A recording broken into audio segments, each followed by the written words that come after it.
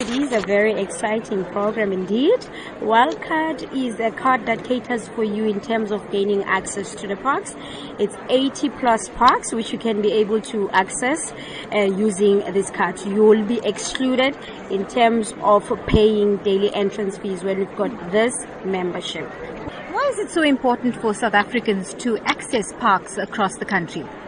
Okay, it is very important for the people to know in terms of the parks. This is our heritage.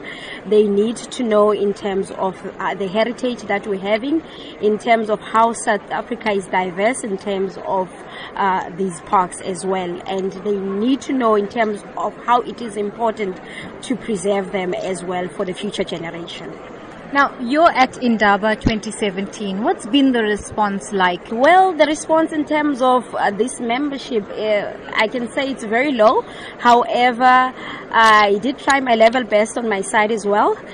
Most of the people, they didn't know about the wildcard, especially the black race. They didn't know in terms of the wildcard membership, which I was very happy in terms of assisting them, and they're very interested, and they're looking forward in terms of buying this membership.